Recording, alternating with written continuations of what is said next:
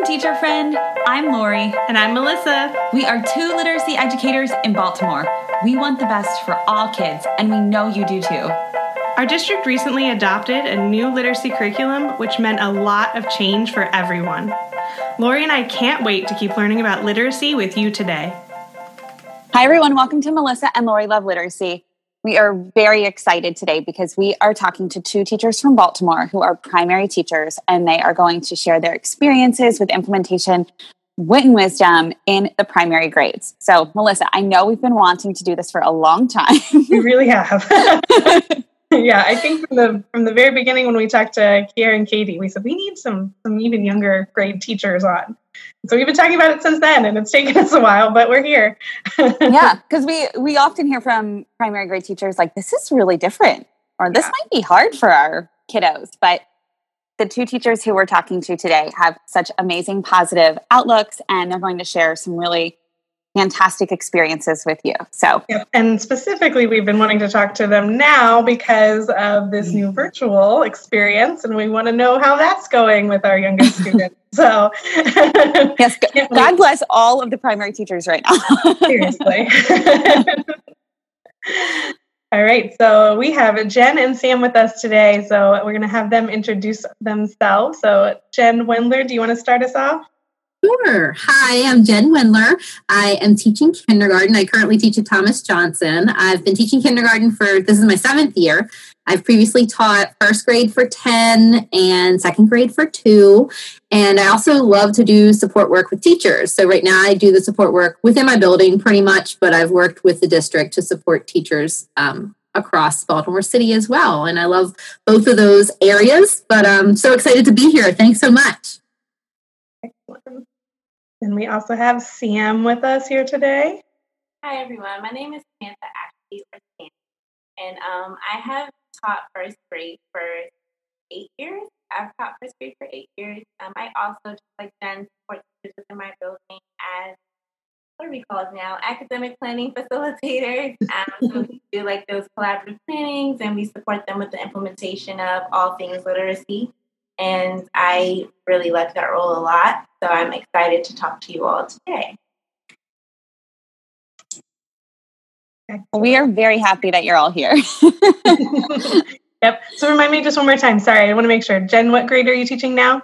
Kindergarten currently. Kindergarten. And Sam, you are first? Great. First. So we have kindergarten and first grade teacher with us today. So one thing we wanted to talk about was reflecting back on our adoption of wit and wisdom. One of the rockier spots of adoption in Baltimore City particularly, and we heard this from other places, not just in Baltimore, but that it was a tough transition for our kindergarten, first, second grade teachers to move from whatever they were using to wit and wisdom. So we wanted to just have you guys share what were your experiences, what were your challenges, what's gone well, what's changed over the past couple of years, and just anything that you want to share about how implementation's gone for your kindergarten and first graders. You want to go, Sam? I know. I was like, okay. Sam was like chomping at the bit. And also, I feel like because you were involved in the process, I feel like you should go first. Okay, not it. Okay, no. I think that, I had the opportunity to be involved in the adoption process, which was pretty cool. And when I was looking at wit and wisdom in the materials, I did feel like it was going to be very rigorous and super intense for our students with the time commitment and everything else that it was asking and the writing and everything else. And it wasn't but I liked it for our students. I felt like I was intrigued by the fact that it had a focus on knowledge building and content instead of like skills. And I felt like that's what I was doing for the most part prior. I wasn't doing like any deep analysis of text, I think, prior to using this curriculum. And it wasn't on purpose. It was just for lack of knowing, right? So I just didn't really have the deep pedagogy to know that this is what I probably should have been doing or I would have done it.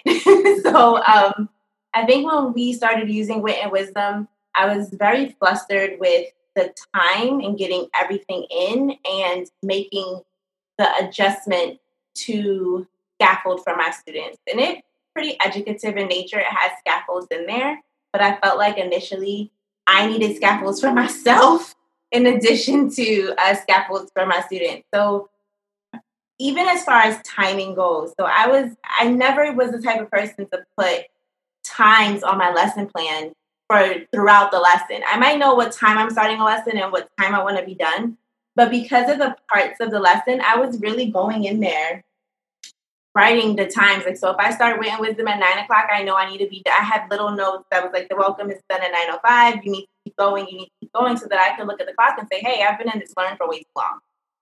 That was really a growth point for me as a teacher, was to work on the pacing and then be adaptive to the students' needs.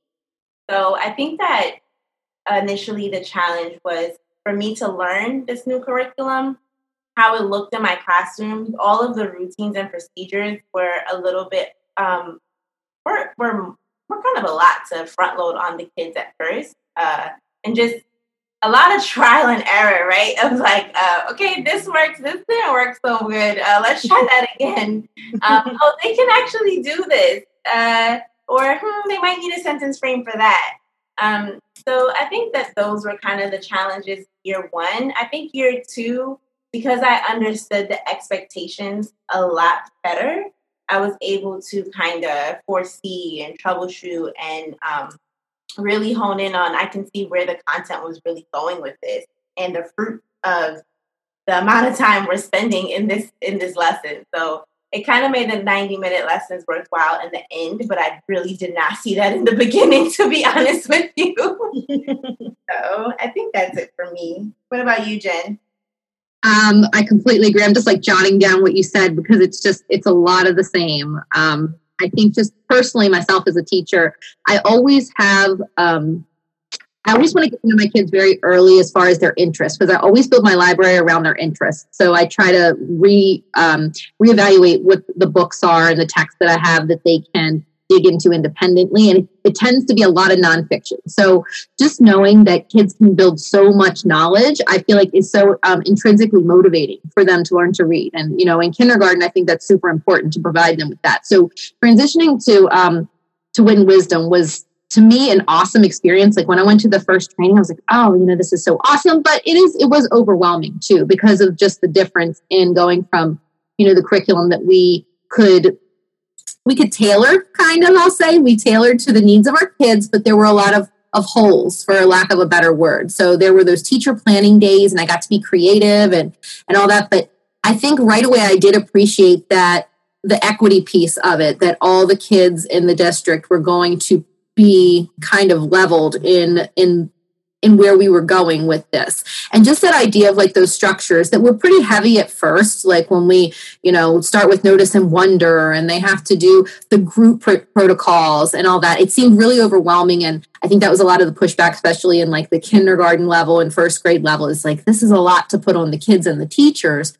But after that first year, it was just amazing to see the growth and what they picked up. And like right away, when I show, a book, even now in virtual learning, when, we did our first day of Chicka Chicka Boom Boom today, and I said, it's our first day. What are we going to do? And they said, we're going to draw a T-chart and we're going to notice and wonder. And, that's, just a few weeks in. So it's like the power of that. And they know right away what to do now. And they embrace it because it is structure for them. It is something that they can hold on to. So I think that's really important, that the kids are owning it just as much as the teachers, which I say, like, as a support person, that was kind of a challenge too, to try to be supportive of, and knowing the challenges, like the timing was completely different. You really had to be very conscious of how much time you spent on different pieces, and not knowing in that first year, not that anything was not important, but where the focus should be for each lesson, or, those meaty parts that were going to feed into the focusing question or into the end of module task that was super important to know. And it was, it helped so much in planning in year two, because you kind of knew what those pieces were. Just besides that, I agree, like, you have to just have that ebb and flow of the kids' needs with where the lesson is. And that can be challenging. I think that's something that I think in my experience in helping teachers is that in the earlier grades, like kindergarten and first, it's more about, I want to say, the developmentally appropriateness of how much time can I really push these kids through, as long as they're engaged, versus like in the older grades, I think there's the challenge of when kids need support in more foundational skills that they don't have the time in, and it's not necessarily explicit in Wit and Wisdom where we have a different setup. So early on in my teaching, I read something about, I want to say it was probably year 2, so it's almost 20 years ago, that I read, you can't teach kids to think critically. You just have to give them more content. So the more content that they own, that's where the critical thinking can come in. And I think that's something that's always stuck with me, which made me really latch on to Wit and Wisdom and just love it from the beginning for the kids. And we say, kids can do hard things. And when they see they can do hard things, they are so proud of themselves and they become, to me, lifelong learners at that point when they know they can do these things. So it's been an amazing transition. And I think a lot of teachers got on board after year 1, especially after year 2. I think it took a little bit of finesse and seeing the big picture. But as a support person, I think, it really shows. And not just because they got through a year, but now they're getting kids who have been through, they come to them with these structures in place and the kids know how to do, the things. So the load is easier. The load is lighter now. So it's really impressive. So Jen, that's a really good point. You also mentioned something about the equity piece. And I think that piece, you mentioned it early on in what you were saying, and I jotted it down because I wanted to speak on it. And I think that for my building, that was the piece that I had to highlight. And then that's when the buy-in happened. So highlighting the fact that you have the opportunity for students to notice and wonder. That doesn't require them to write all the time. It just requires you to be present, listen, and speak. Low stakes opportunity for you to engage in the content. And the fact that, we did have the repeatable process of always having that low stakes opportunity in the beginning, every time you engage with the text, made it equitable. So for the naysayers that were like, oh, my kids can't do this, they can't learn, they can't do this, they can't do that. Can the student hear? Yes? Okay, good. They can articulate what they're saying. Yes, wonderful.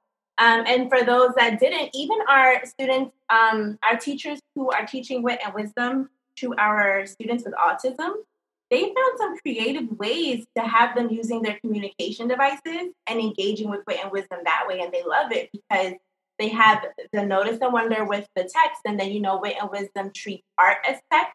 And my students that aren't necessarily the most attentive or, they get distracted easily, there's always opportunities for them to catch something, right? So if you didn't catch it in the book, you caught it in the art associated with the book. We're just always talking about that content. And because we have so many opportunities to do other standards besides writing, and it's really integrated, there's so many opportunities for them to show their knowledge, which I had to really highlight in supporting teachers was they can show their mastery or their understanding of the content in other ways than writing. So if you don't have a strong reader, you don't have a strong writer, they have Socratic Seminar where they can share their thoughts. They're doing mix and mingles where they can show their thoughts. They're doing so many different things, tableaus in the younger grades, all of these things that show that they understand what's going on, that you can assess them on and then work on those foundational skills on the back end. It's not for foundational skills, and I had to really highlight that. So I'm so glad that you brought that equity up because it's super important for anybody that is trying Wit and Wisdom for the first time. Yeah, I think it's a shift in mindset too. Just when you think about, so I think a big pushback from teachers initially, and you question it. I'm from the era of open court, and you did Bill Pinkney in first grade for like 25 days, and it was it had its own. I think it was headed in the right direction. It just wasn't as engaging to me as Wit and Wisdom is. And I think there lies within the scaffold of like when we can take 5 days to have a different purpose for looking at this book again, and the teacher can be excited for it. And that there is the scaffold itself. When it comes to the writing like, I think about when I tried to teach, I mean, I love Lucy Calkins and I taught Lucy Calkins, writer's workshop, but there's a point where still kids don't have something to write about with Lucy Calkins. When we get to the writing piece, everybody has something to write about with Wit and Wisdom, because we've all been discussing, the same book. We've all focused on the same question. So I think when we can have that shift and understanding that everything is there and we just have to be the presenter of it and be engaged with it and showcase, to the kids the learning there. When it comes to the writing, those kids are so empowered to write from what they've learned together. It's just awesome to see. Yeah. I know that you've kind of seen the gamut, right? Like, you've had a 20-year career so far, Jen, which is just amazing. And so you've seen the transition from, you just said, like, basically you're the facilitator of their learning. Like, you're not standing there presenting, right? And I think Sam highlighted some of that in the instructional routines she called out, that the students are really doing the work. And I'm wondering, I loved the quote that you shared about, like, helping students become critical thinkers. I'm wondering if there was a moment for each of you, either in your own classrooms or in classrooms of teachers that you are working with or coaching, where you could see the shift in the teachers, that they became believers. And, like, can you describe the moments for us? Because I feel like both of you hinted at, like, that you've had these, like, moments, and it might be a whole slew of them, and pick one, or it might have been one that was like, oh my gosh, this is, I see the power of high quality instructional materials. So you guys are just amazing, by the way. I love listening to you. So keep going, keep talking. Yeah. While you guys are thinking about your answer, I'll just say, I was going to ask the same exact question pretty much, which was, I heard I think Sam said that, like, you had that moment of, like, oh my God, they can actually do this. Like, I thought it was too hard, but they can do it. So that's what I was going to ask about too, was, like, when was that moment that you saw the, like, wow, they can do more than I thought? Yeah, when I thought about that one, the one that comes to mind is our kindergarten teacher. She was going around the room. I was observing her once, and she was going around the room.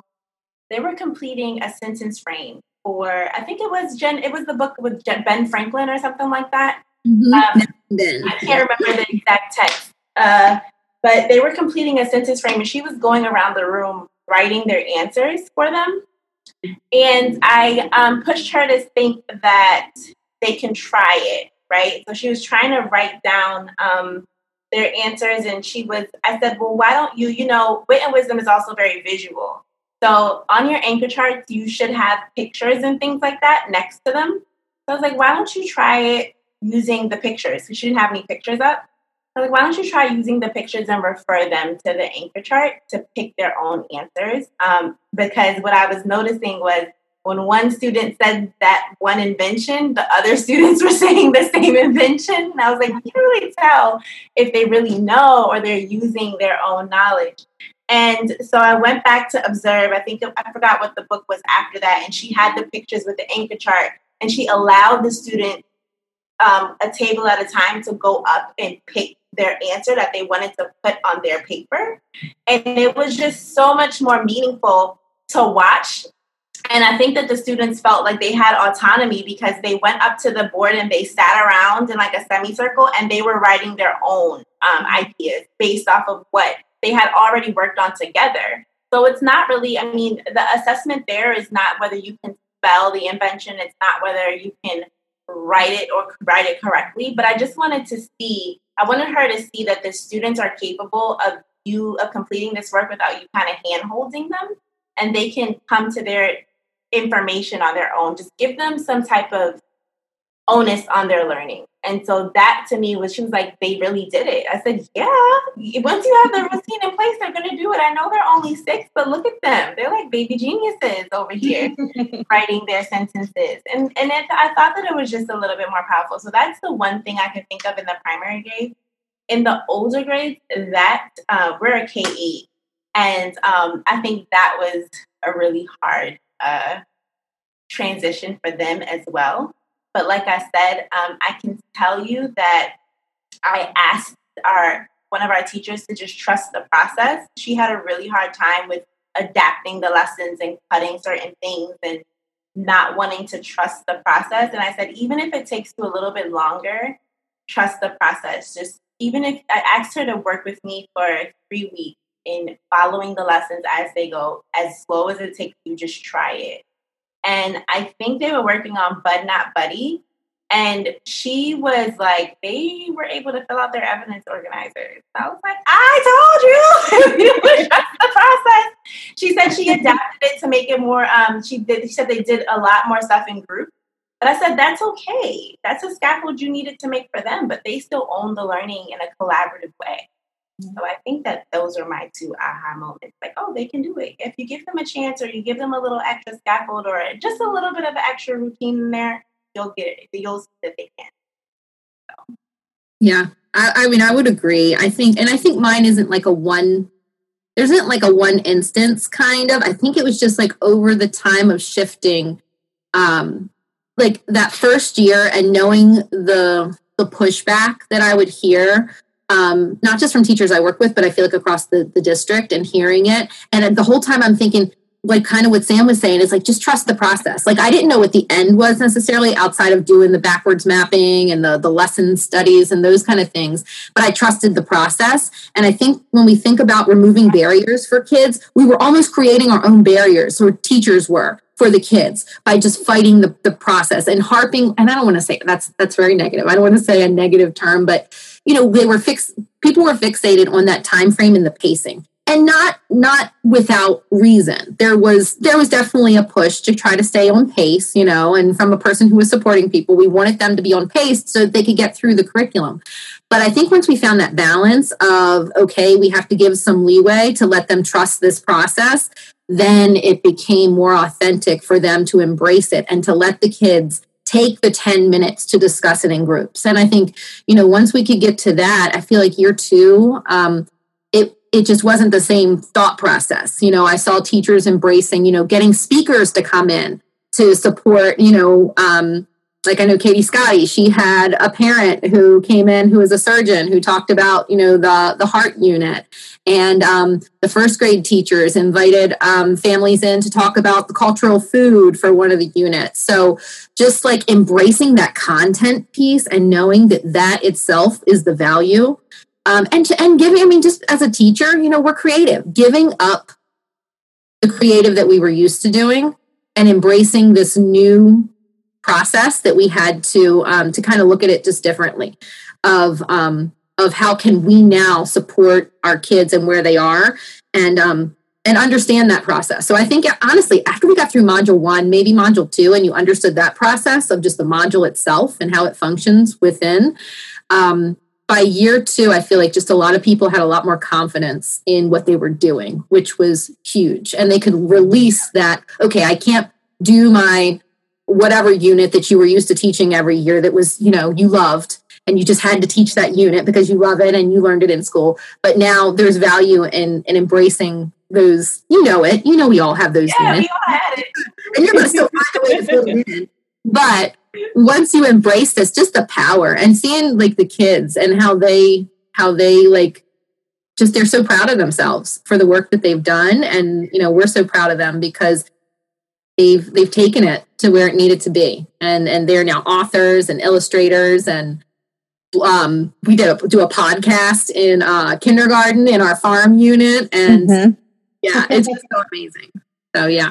So great. So I'm going to switch gears a little bit on you guys. So I am, secondary literacy person from my background, but I'm taking letters training currently. So new experience for me. But, one thing I thought was really interesting, someone in there, they talk all about, Scarborough's rope and how important everything is, all the different parts of literacy. But yet we still had some teachers who really were like, well, if we're supposed to, if the more important thing is that students can decode, K1, 2, then why do we spend all this time on wit and wisdom? I was like, I know why, but I kind of wanted to hear from you all, like what in reality does that look like? How do you balance both the importance of our decoding? We use foundations, and you guys can talk a little bit about how Heggerty is fitting into that now. With wit and wisdom, and why is it so important that we do all of it and not just focus in one place? And can I jump in before y'all respond? Because I feel like you're just going to talk and we're going to be so pumped to listen to it. That I would love to hear you chat about geodes as well and how you're using those to kind of bridge, because if you all have them in your buildings, right? Yeah. Not that we're in buildings, but yeah, they're online. That's right. I know. So I was thinking I'm like pre right now, I guess. How geodes fit before we pandemicked. Jen, you want to take it? Specifically on geodes or just kind of? No, I was talking about the question, Emily. Yeah. Okay. So yeah.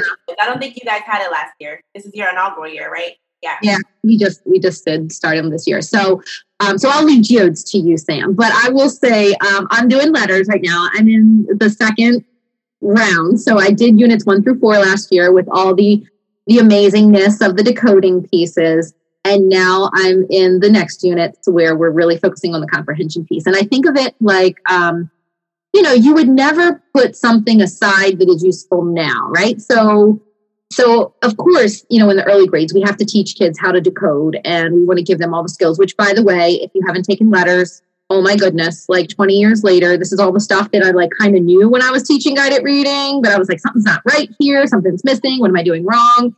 And letters just answered that. So, and it's a crime that if you haven't taken it and you teach, I'll just even say if you teach, it is just basic information. It's eye-opening to say the least. But I think of being in the comprehension piece now of letters is really, it's eye-opening to see the perspective of how, comprehension is messy. Comprehension is just that messy, the rope has so many parts to it, and it's so, we can't see it. We can't see inside of a kid's brain when they are, making comprehension kind of decisions, using strategies. We try our best to get in there, but I feel like that's just this infinite part that we won't ever grasp. Which is kind of why I think it's just that ongoing piece that should be that thread throughout, because ultimately that's the goal, right? So if ultimately that's the real goal, one of the pieces we absolutely need is the decoding piece. So there's a time and place that we know that we have to get that solid, which is in those early grades. We'll say pre-K to 2 especially, where we really have to budget our time to focus on that. But in the meantime, we can't let those comprehension skills sit to the side. We have to make sure that we are tapping into that, because once we can let them loose, so to speak, with the decoding, they have to be able to implement, those skills in an effective way. So I always think about, think alouds and just modeling and just putting my brain on the outside when I am reading to kids, be it Pete the Cat or Rap-a-Tap-Tap or whatever the book may be, is like making that thinking visual and just out there for kids is super, super important, because that internal voice that they're going to have while they're reading is what's going to carry for the rest of their life. When they become adult readers, they probably aren't going to remember sounding out cat and fox, but having the strategies, and I can say this from personal experience, I was the great decoder. I totally slipped by I was in the high reading group until I got probably around 5th grade. And then I just started to tank because I didn't get all that support in comprehension, which I think we assume when kids are good decoders that they have those skills. So I think really paying close attention to both of those sides equally, decoding and comprehension, is super important for teachers, because I'm in a situation now where a lot of the kids come to me as great decoders, even in kindergarten. But asking a deep question or thinking through sharing a thought process in a story that we're reading is not as clear. It's super muddy. And some kids have really a lot of strengths in certain areas, but we need a lot of support. I think we just need a lot more coaching in the comprehension area to make it more physical, if so to speak. Decoding, we can put it down on paper. We can look at letters. We can teach blending in a very formula kind of way. And comprehensions, it just doesn't work like that. So I think, we have to encourage that. And if you think about it, the number one thing I'd say for any child, even before they're born, the best thing you can do for them is read to them, and support that thinking that they're going to have along the way of their reading journey. Sam? Yes. I think that, Melissa, I was actually one of those people when I first took letters last year. I honestly was like, the same thing that Jen said. I was like, aha. Oh my God. I was just attacked with knowledge. I loved it. It was great. I actually enjoy reading research. I think Jen does too. So I actually soaked it up. I was like, what? My whole teaching career has been a lie. That's how I felt in this moment. It was kind of one of the first few times that I've heard about phonemic awareness in being a strategic, direct approach. I was doing it, but it wasn't with as much intention as, I learned I should have been doing it with letters. I was like, I teach foundations like a beast. Like, people come watch me teach foundations. I know I can teach foundations. I mean, I had foundations down pat, and then this was like, foundations is not the bee's knees, girl. And I was like, okay. And so I think to the people, but I had to sit and think about, well, what is my definition of comprehension, and how do I teach it, and why is it still important? I think what letters did for me was it highlighted some developmental processes for me.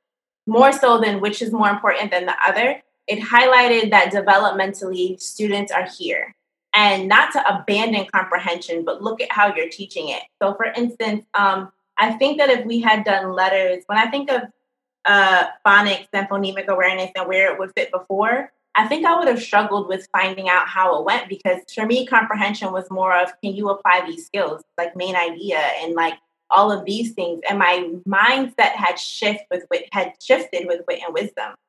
So I think that for me, it was like comprehension had a different definition now. It was more like, do you have a deep knowledge of what you're talking about, or expressing through writing, expressing through language? It wasn't, do you know main idea? Do you know key details? Do you know who, what, when, where, why? It was a lot more deeper. It was a lot deeper. So I think that when I had that mindset shift, I was like, okay, it's a great question, Melissa, because I really sat down and I thought about, well, why am I spending all this time on wit and wisdom? I was one of those people.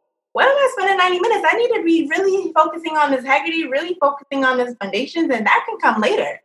But what I found was when I was reading, and you look at the rope and how it's intertwined, and it's not saying if the rope was start here and then this comes in after, then it would look like that. It's not. It's like that for a reason. It's supposed to be done together. And I think that it'll help with their reading. So a lot of reading is also their vocabulary.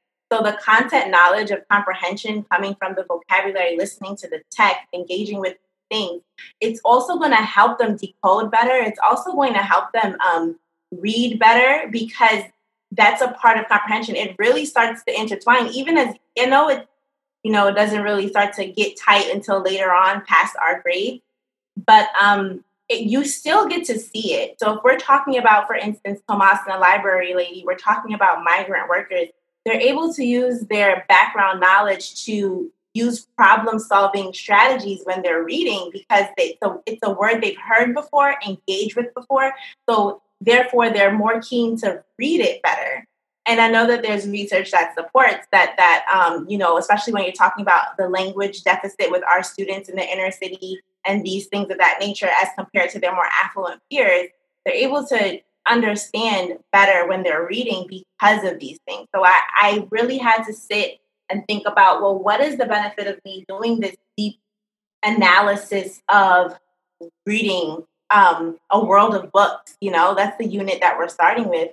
And I really came up with the fact that this is going to help my students read. They have a deficit in language. They have a deficit in vocabulary. It's going to help them to decode, because we're doing a deep knowledge build that's going to allow them to be able to do the things I'm asking them more. They have to hear the words in order to hear the sounds.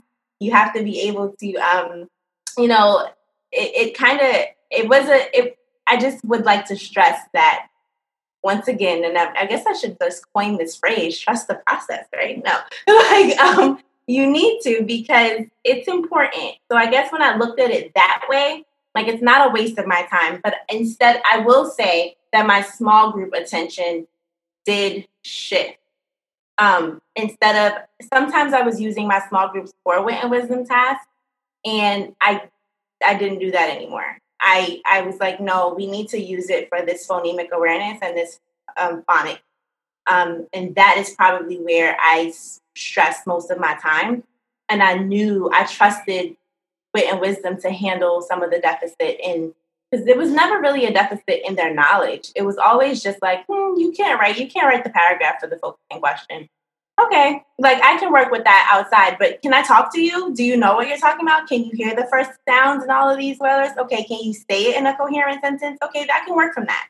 So I guess it was more of changing my focus on what was more,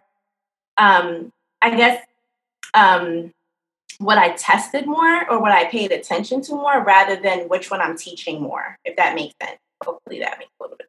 I feel like I was ranting. No, that made a lot of sense. And I think what you guys are saying, I mean, everyone knows that, we want our students to decode before they leave third grade. But I think what we forget is, I'm going to totally butcher this, but I think Tim Shanahan has a quote about this of like, if you're looking to like raise test scores in first grade, then all this work with Wit and Wisdom and comprehension and vocabulary might not show up in those test scores. But if you are trying to, get them ready for the long haul, like Sam said, like that vocabulary is going to be building them up for becoming good readers for the rest of their lives. And that's hard to like see the big picture when you're with your kids right there in kindergarten and first grade, but it's really true. Yeah. That just came up in letters, like their vocabulary at pre-K will be indicative of their comprehension success in third grade. So wow. That you are contributing, to that. And I think like Sam, you made a good point of like Wit and Wisdom, you really do have to trust it because it's set up in such a way for the kids to interact with each other and to build upon each other's questions and answers and scaffolding that where, we really have to kind of get down to the nitty gritty with the decoding to fine tune those pieces right now. So it is that balance. Yeah. Sam, do you want to speak about how geodes helps build knowledge too? So, sure. So when we started at geodes, I was like, oh my God, I have another piece that I have to do. But what I loved about geodes was it was kind of like, it really helped with my students that were, I won't say struggling, maybe my bubble kids more so than anybody else because it was aligned to foundations, which is what we're using. I loved it for the purpose that it still steeped in the content we're doing in Wit and Wisdom. So it's just another form of integrated approach, right? So if I'm working on bonus letters, that text that we're in for that unit is going to focus on that. So just like we were talking about with that content knowledge and language acquisition, they're using the vocabulary or the knowledge that they had in the whole group lesson to use in the geodes to decode those words. And they're sounding like, I'm like, look at the picture. I'm using all of my guided reading strategies, but it wasn't separate. Like, I feel like the students knew it was connected. I'm like, because I could say, we just talked about features in our whole group. So this book that we're going to read is also about animals, and we're going to practice some of the skills. It was just, even for me, I can see that they had kind of like less anxiety. It wasn't a brand new book about something unknown. They had a little bit of background knowledge. Students attack the text differently when they feel confident that they know a little bit of something about the text. And we all know that. So I think that geodes was really awesome in that way because it aligned to what I was doing in phonics, to what we were doing in our whole group reading. And that to me was meaningful because I felt like for the students that didn't really get it in that whole group, I mean, Wit and Wisdom is a 90-minute lesson. They check in, they check out, they check in, they check out. The text in geodes was smaller, but it was still aligned.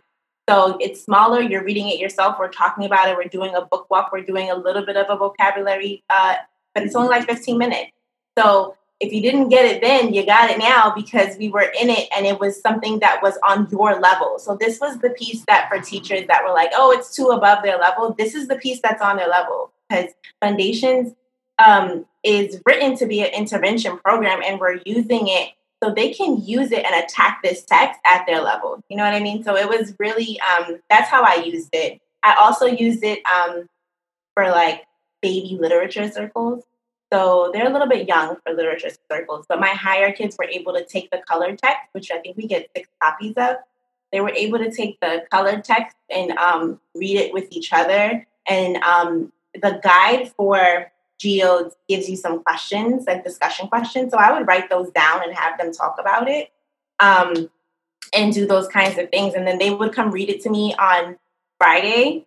And or I used to have author's chair too. They can author's chair. It was just my chair, but it was they could sit in my chair and read it to the class.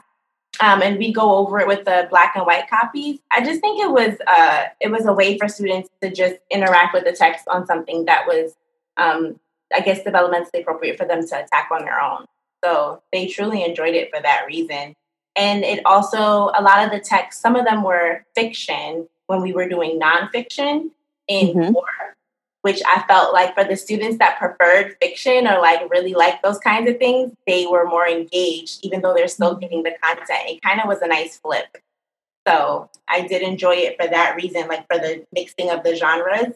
And it was just, you know, and for teachers that say, oh, we're reading the same thing all the time. We're doing the same text every day and it's so repetitive. And I think that's more for them. I haven't met a bored kid yet. So yeah. It was them. Like, it's just us wanting to move on because we are grown and we understand what's going on. You don't probably don't want to hear Tomas in the library lady for 7 days, but they're really attacking something different every time. So if a teacher or if in their classroom they really have somebody that's bored, this is some variety to give them with still staying in the content. And so that's what I really liked about Geo. I feel like a salesperson for Wit and Wisdom. We can totally hire you. Sam is not getting paid for this. I am not getting paid for this. This is free promo right here. I love it. No, I agree with you though, Sam. I think I got to see it. You know, I saw it in classrooms and I talked to teachers, but I got to see it as a mom firsthand during the pandemic last spring. And I mean, Press would just read these geodes over and over and over and over again while we were working on module 4 of grade 2, which is good eating.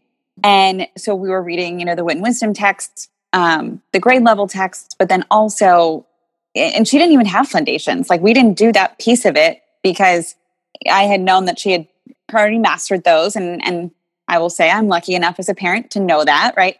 To have been a teacher who knows that. But I got to see her curiosity and it made me have that same thing that you just articulated. Like that same thought where sometimes as teachers or as grownups, we get in the way and kids are just naturally curious. And every time she read that book, I mean, something new came out of it. She's like, did you know? Or I didn't see this picture last time. And it reminded me of when she was really little and we would read the same books over and over and over again. And Melissa, you're probably in that stage with Elliot right now. And I was like, I'm so tired of this stupid book over and over again. But, you know, by like the 500th time. But they love it. And they like that predictableness and that learning something new every time. It's new to them because they're just so curious as little beings. So I loved how you couched that. Melissa, are you seeing that right now with Elliot? We're reading books over and over. Over and over. Yeah. Pretty much just 5 of them that we read over and over. Yes. But it's comforting, I think. And the other thing is it's like they're building their own confidence because every time, even though I agree, they're probably recognizing something new each time. They are more successful each time. So it's building the fluency too, and that makes me think of Brooks. If you know Brooks, Kristen McMillan's son. He was in my class last year, and he would pick at center time to do decodables. Like he's like, can you just get out the decodables? Because he would choose to do that instead of play anything else. He was also my tech guy. He could fix anything on the computers when the kids, but he loved to read decodables. And there was a couple other kids who were like that too, but it's, you know, you like to feel successful, and those kind of books do that for kids. Yeah. So how, like, thinking about how you're transitioning what you did last spring into right now, how is it going? How, in terms of implementation, I feel like the K2 band just really, I can't even imagine having to ask a kindergartner who, might be able to use an iPad, but has to now log in and out of Meets or Zooms and then respond and do work online and on paper. And I'm just curious how it's going for you gals. I'll take that one. Okay. I think that the tech piece actually isn't that bad for me. It's actually not that bad.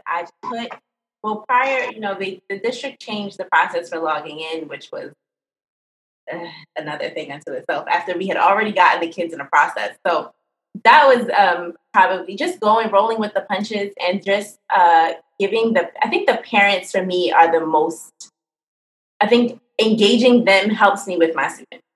So they, in the first few weeks of school, were sitting with their students every day, right there, present every day. And I thought it was the sweetest thing because it's a new thing for them. They play on the computer. We don't learn from the computer. Like, what's that? So we don't have to stay focused. It's like kind of like a play thing that you're being told to take seriously. But she's over there. She can't do anything over there. Like, I don't know. I can do whatever I want. So I think that the students navigating Google Classroom was a challenge. And I kind of don't really use that anymore. I use Dojo for the portfolio, and they can take a picture. They can record themselves. My favorite feature for Dojo portfolio for the littles is, because we don't have Seesaw, they can record their answers to a question. So for instance, I'll put an assignment and I'll say, okay, retell Tomas and the Library Lady using our, we're doing Rating on the Bibliobudo. So right now it's open to this page because this is what they had today.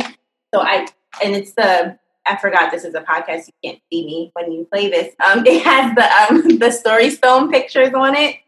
So, and they have a picture of that on the story on our class story. And I tell them to keep it open to this page and retell using it so they can speak. So it's not a Socratic seminar per se, but I can hear them and they're talking. It's so cute, y'all. It's so adorable, and they actually are getting it, and then they can write about it. So there's not enough time in the day for me to hear everyone, which is probably the drawback. I don't feel as connected to my students. So I'm trying to use technology, developmentally appropriate technology, to help them interact with me and me interact with them. So I can respond to them on there as well. And things like that. I think that the stickiest part for me is probably small group time and making that more meaningful. It took me a while to realize, not a while, but I realized really early actually that when I leave the breakout room, when I leave the main room to go to a breakout room, they can't see whatever I was sharing my screen in the main room. So what I started to do was name the breakout rooms with their activities, and that kind of helped me out. So I'm like, okay, if you're supposed to be doing Amplify Reading, the name of your breakout room is Amplify Reading. If you're supposed to be meeting with me, that means you're waiting for me in the room. It's going to say, I'm going to name that room Meet Teacher. Those little things really helped out because I didn't have a million kids saying, I don't know what to do. I don't know. She went away. I don't know what's going on. So I think that those kinds of things were super helpful virtually. Like I said, the only thing I think that I'm really struggling with is not being able to hear just, the letters training. And I have the book. Everything is just right here. Look, letters book right here. I think that I can't hear their sounds. So even though I can watch them say, I don't know if you're saying buh, that would stress me out. So I need to know. I think I'm struggling with that piece only, but honestly, they've been doing so well for the most part. They've been tackling that thing. Once we got into, I think we spent the first 2 weeks of school. Click on Clever. Okay, show me how to mute, show me how to unmute, show me how to click participants and raise your hand. It's a game. Let's see how fast you can go.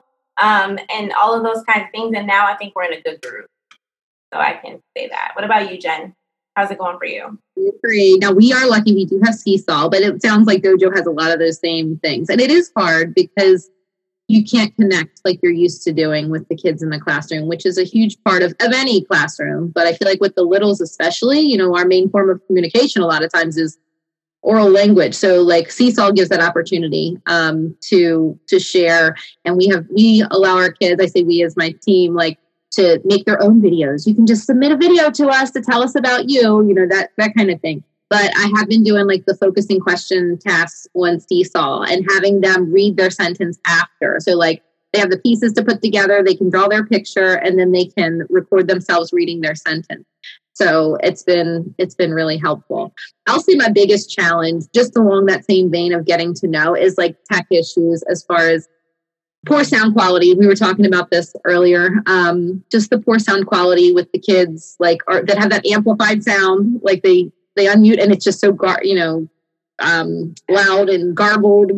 I don't even know what you would say, but you can't make out what they're saying, and the kids know that. So I think just trying to build a community when a couple kids are experiencing those issues or the Wi-Fi issues, the kids who continually have to rejoin, it just creates the equity kind of is shifted now to those ideas. So I still let the kids unmute and try to share, and we try to make it out, or if there are adults near them, use the chat to try to tell me what you want to say, because it's hard. It's hard to not feel like everybody's an equal part of what we're doing. So, and then, Haggerty. I love Haggerty. They love Haggerty, but yeah, we can't all listen. We can't all be unmuted and doing it. I try my best, but because of those few kids that have that amplified sound, and I don't want to ostracize them and be like, y'all two stay on mute and we'll do this over here.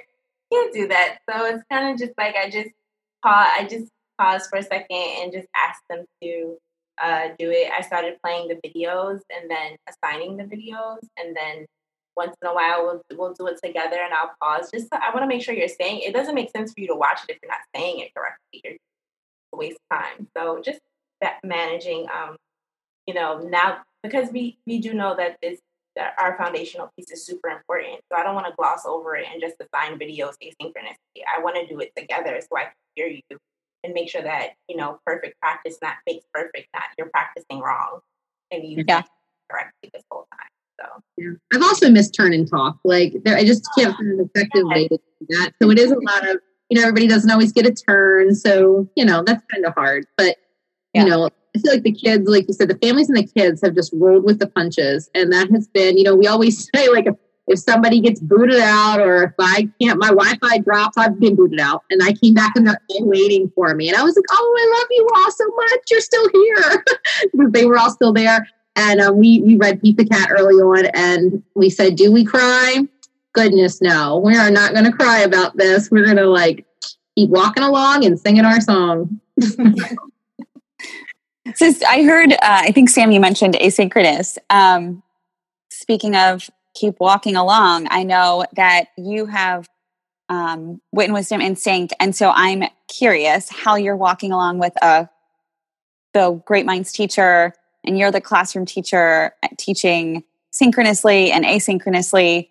How is that going for you? So in our model, first grade doesn't actually have any built-in asynchronous time into our day.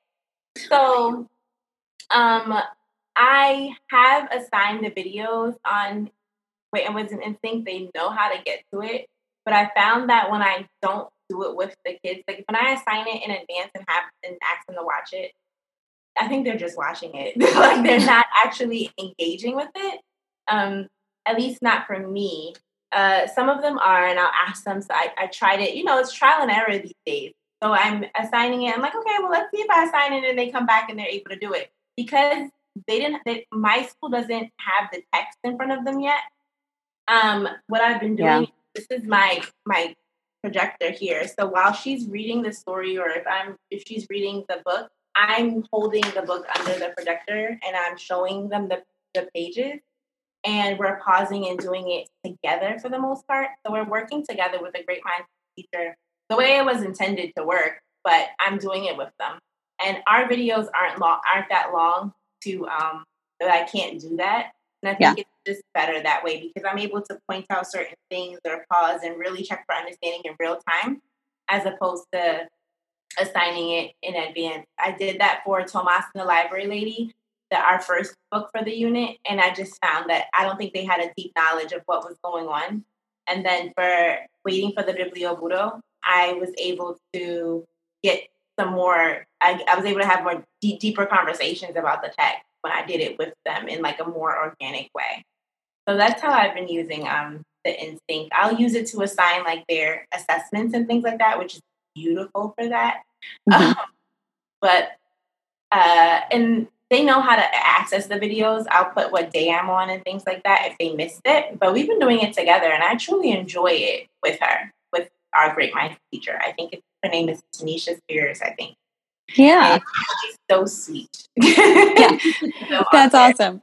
Well, yeah. so yes, and there's no wrong or right way to do it. Like that is a great way to take that like learning and do it with them because that's what you feel like your kids need. That's awesome. I'm happy to hear that. I love Tanisha too. Shout out to Tanisha. Shout out if you ever get to hear this. Wouldn't it be so fun to have your class like have her like be on a Zoom and do like a reel? Would they like cry? Like, oh my gosh. I wonder if like they would even know the difference. They probably, because everything's on the screen, they probably be like, oh, is she still on the computer? I think like that would be so cool. Like, look, it's your Great Minds teacher, guys. She's joining us for a visit.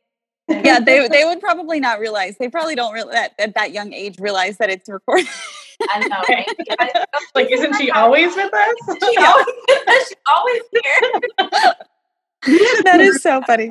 Yeah, parents shared that about at the park because we haven't really met as a whole class, you know. So I think somebody saw somebody at the park and they were like starstruck by the child because they never physically met as much as, you know, when kids see you in real life, you know, outside of school, even though we are in school in real life. So the same thing happened to the kid. Like the kid saw a classmate in the park and was like, that's so they were like famous because they've seen him on a screen. So I agree. I think it's just so different. I don't know. I've had her playing, but the kids couldn't see. They can only see the text, and that was better for me because I want them to know that you're just listening, but I want you in this book. So look at this book. That's what I need you to do. So I think that is that's how I've been doing it. But I think it's great to use. I also think that you do really have to supplement something because the time constraint and everything else. They did remove some of the some of the meat from the lesson, but I can tell that they picked the things that's going to get them to the end goal. However, the majority of my students are coming in at a kind of a deficit where I do have to use the little notes on the bottom and be like, let me go back to this lesson and fill this in because they're not getting it as quick because they don't have as much time to get it. So we have to do a little bit more time on explaining those story elements. They don't remember all of them from kindergarten and having a separate amount of time to do those things. So that's it. But I think for the most part, so far, so good. I think that I would say the majority of the students are getting what they need. The ones that come every day, I would say they're getting what they need as far as that goes. Yeah, so. It kind of goes back to that like year one. I mean, this isn't year one, but it's been reformatted.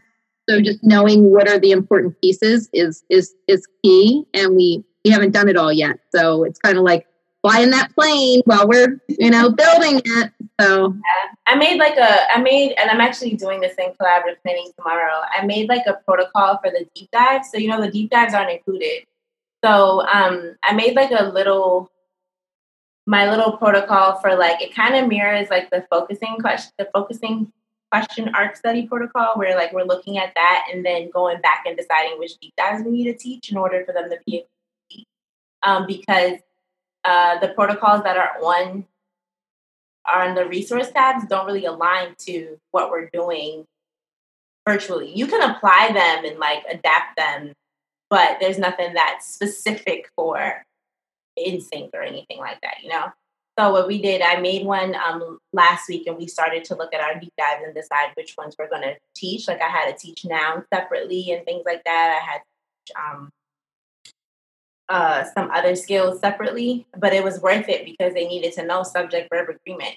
We can't move on without this. So just having teachers remember that, hey, that piece is not there, but that doesn't mean that you don't have to go in there and build this up and teach this. So like you said, Jen, you kind of just pick and choose. and cheering. Yeah. I mean, it's pretty much, it's important to, get to that end goal. Yeah.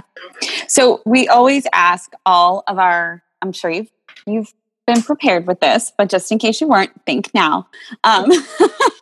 We always ask all of our guests to leave our listeners with one piece of advice. And you're hearing Presley in the background, thanks to virtual learning.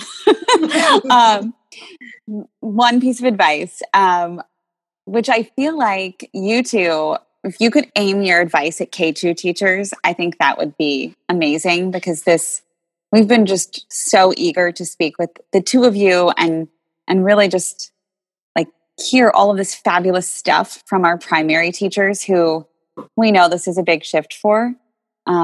So if you wouldn't mind gearing your advice to K2 teachers, that would be amazing. And I'm going to let you two figure out who's going to go first on that one. Jen, are you prepared? I'm really prepared, but I mean, I have a thought because it's my personal thought about this time. And I don't know if you wanted it to be specific about virtual learning and early childhood, but I think it probably could apply to other grades as well, is like to use this time to reflect on what's really important. And I mean that in a professional way, and I mean that in an instructional way. So like we've had to distill down to what is essential for our kids to get every day. And I think that really puts us in a position to think about how we present the content. I mean, we're challenged with, making this engaging every day. And it isn't just because we're sitting behind a screen, I don't think. I mean, it is the time that we're in. And unfortunately, I don't think it's going to bounce back to what we were used to anytime soon. And I think, we get comfortable in doing things just because we're comfortable doing things. And now is a time to really, I think, be reflective about what's important and what works and what we're choosing to teach, because we know it's important. So I think if we can use this time to think of it this way and how creative we're being now, and kind of use it as a catapult into where should your focus really be moving forward as an educator, and just thinking about the needs of your kids, because we know it's all been highlighted now. Like it's right in front of you of what the challenges are. So I would just say, personally and professionally, and instructionally, like think about what's important and readjust your goals for yourself and your students accordingly. My advice is very similar, Jen. I would just say, don't abandon what you know to be true, right? So yes, it's virtual. Yes, the delivery mode is different, but the things that you held true as knowing that this is important for our students to know, keep that as the forefront of your instruction, and you will succeed. Because I think that there's a lot of bells and whistles that come with all of the materials and resources that we have at our feet, when we know that you can probably teach with a couple letters and a pencil. and exactly. There you go, Jen.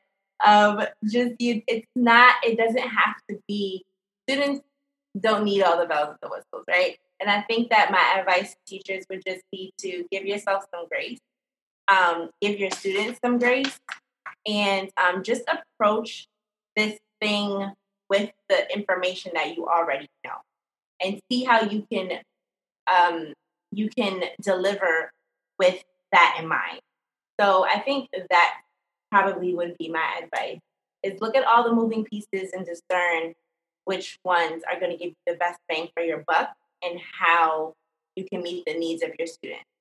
And I think that would pretty much be my advice. Oh, and also manage your time, because this hour and 10 minutes do I have an hour?